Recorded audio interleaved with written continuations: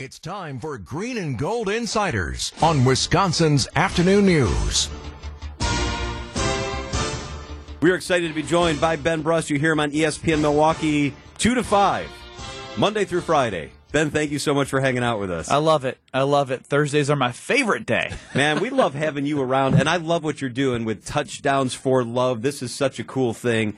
Tell us about it and tell us where we're at. So it started with a fan calling into our show before the Lions game and Thanksgiving saying, I think they're going to beat the Lions and the Chiefs and make the playoffs. And I said, heck with that. Like, what are you talking about? Like, I know they've made a couple strides here, but making the playoffs was a big stretch there heading into the gauntlet, what felt like the Lions and Chiefs. They got through those two games, obviously dropped one that we don't want to talk about Tommy DeVito running around the team like Michael Vick was reincarnated. But that being said, Coach Gard from the Wisconsin men's basketball team came on Giving Tuesday on our show, and I was like, you know what? Let's add a charity component of this. You know, Guarding Against Cancer raised $7.5 million, almost $8 now since 2016. And I was like, Coach, I'm going to pledge $100 for every Jordan Love touchdown, rushed or passed the rest of the year.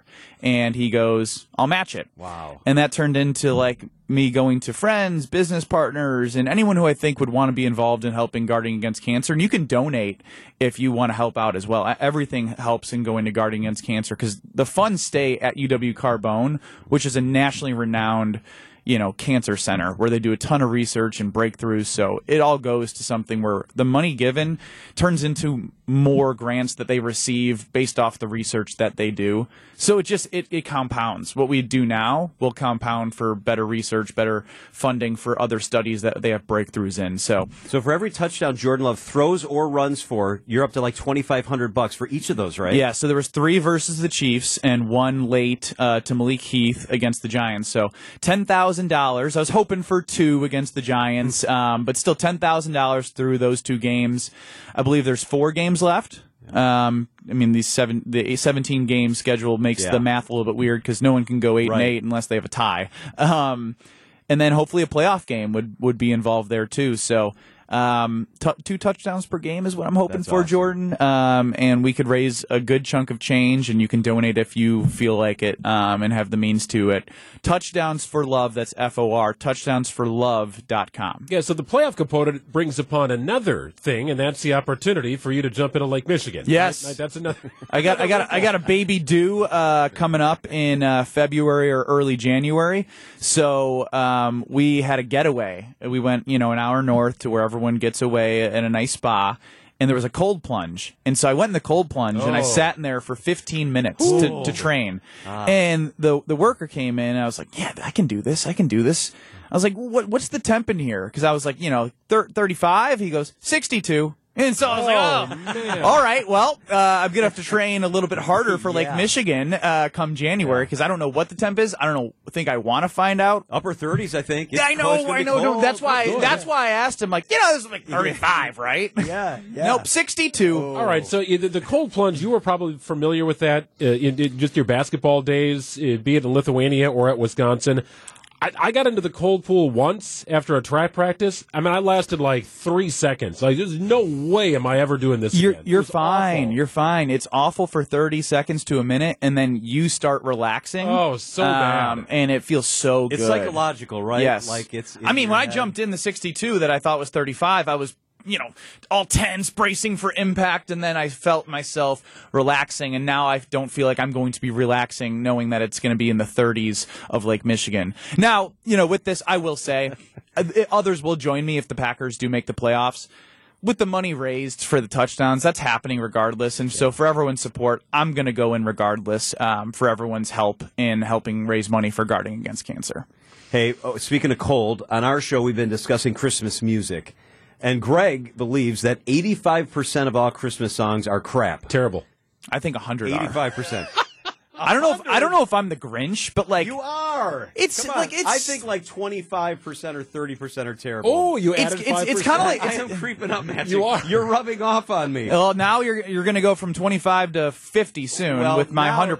The listeners are with Magic. They think it's 90, 100. They think it's crap. So it's like, to me, it's like Thanksgiving. If Thanksgiving was so good, you would eat all the Thanksgiving food all time of year. If Christmas music was that good, I know it's kind of seasonal, but like if it was that good, you'd be playing "All I Want for Christmas Is You" by Mariah Carey in February. Which is terrible. terrible. We all agree with that. Okay, so that's on your bad list. Dominic the Donkey is terrible. Santa Baby is not a Christmas song. But What everything is by this? Sinatra's great. Everything by Bing Crosby's great. Yes. Mannheim Steamroller. I'd rather listen that. to Sinatra's real hits than Christmas But- hits. Well, I would too. The classics But are that's the classics. point. Is like if you'd That rather doesn't mean listen. they're crap, though. It's just. Ooh, it's rough, man. I'm Thank you, telling Greg. It's, Alexa, next song. I say that more at Christmas than any time of the year.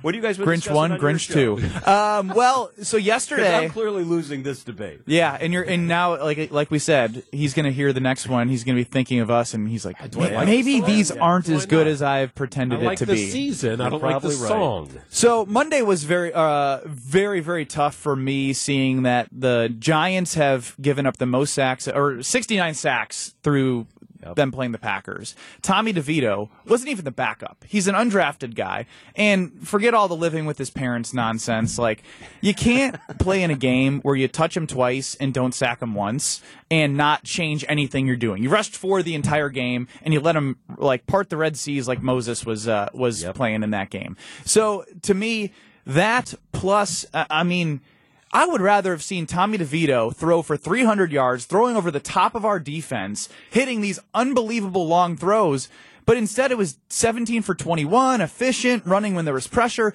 They didn't change anything. And that's been like the thing with Joe Barry is we know what his resume is long term. It's been bad. And the hire was very as it was. They wanted Jim Leonard. They didn't get Jim Leonard, so Matt LaFleur brought someone in that he knew from his time coaching in Washington. So for me, Joe Barry, would you rather make the playoffs and that guarantees Joe Barry's back, or would you rather miss the playoffs, but that means Joe Barry does not come back? Ooh, My a good stance question. is that if you make the playoffs and Joe Barry keeps his job, that's hurting you longer term. Now, I know playoff experience is different, but I don't have the confidence. I think this team is a playoff team, but it's a flawed playoff team. That's okay. They're young. They're building. But say they run into San Francisco, Philly, Dallas. Are they really going to be able to gain true playoff experience? I mean, yes, but to me, if you build on what you're building and Jordan Love continues to grow and these young wide receivers and tight ends, and they're going to have all this money from the dead cap that they have this year to spend next year, what if you build a really good team and then Joe Barry's the reason why you don't go further next year, right? Like, I'd rather have my heart broken early than late. I don't want to be So what do you heartbroken. think, Matzik? Make the really- playoffs and Joe Barry stay? This is a great question. It really Or is. not. So here's my thought on it. You cannot even put yourself in a position to be in the Super Bowl if you don't make the playoffs, right? I'd rather be in that position, knowing that it would be stacked against you. It was stacked against the Packers to go into Detroit. It was stacked against them to host the Chiefs, right? So anything is possible. We've seen wildcard teams advance, like the Packers, the last time they made it to the Super Bowl. Much different team, much different No, I get wide that. receivers and playmakers and Aaron Different Rodgers everything. at quarterback. But it was a flawed team. It Absolutely. was still a flawed team. They got hot at the right time, which is, sort of what the Packers are doing here. ESPN Milwaukee's Ben Brust. Good luck with Touchdowns for Love. Touchdownsforlove.com. Come on, Jordan. Touchdownsforlove.com. Sling that pill and get us some money for guarding against cancer. Thanks, Ben. Thank you, boys.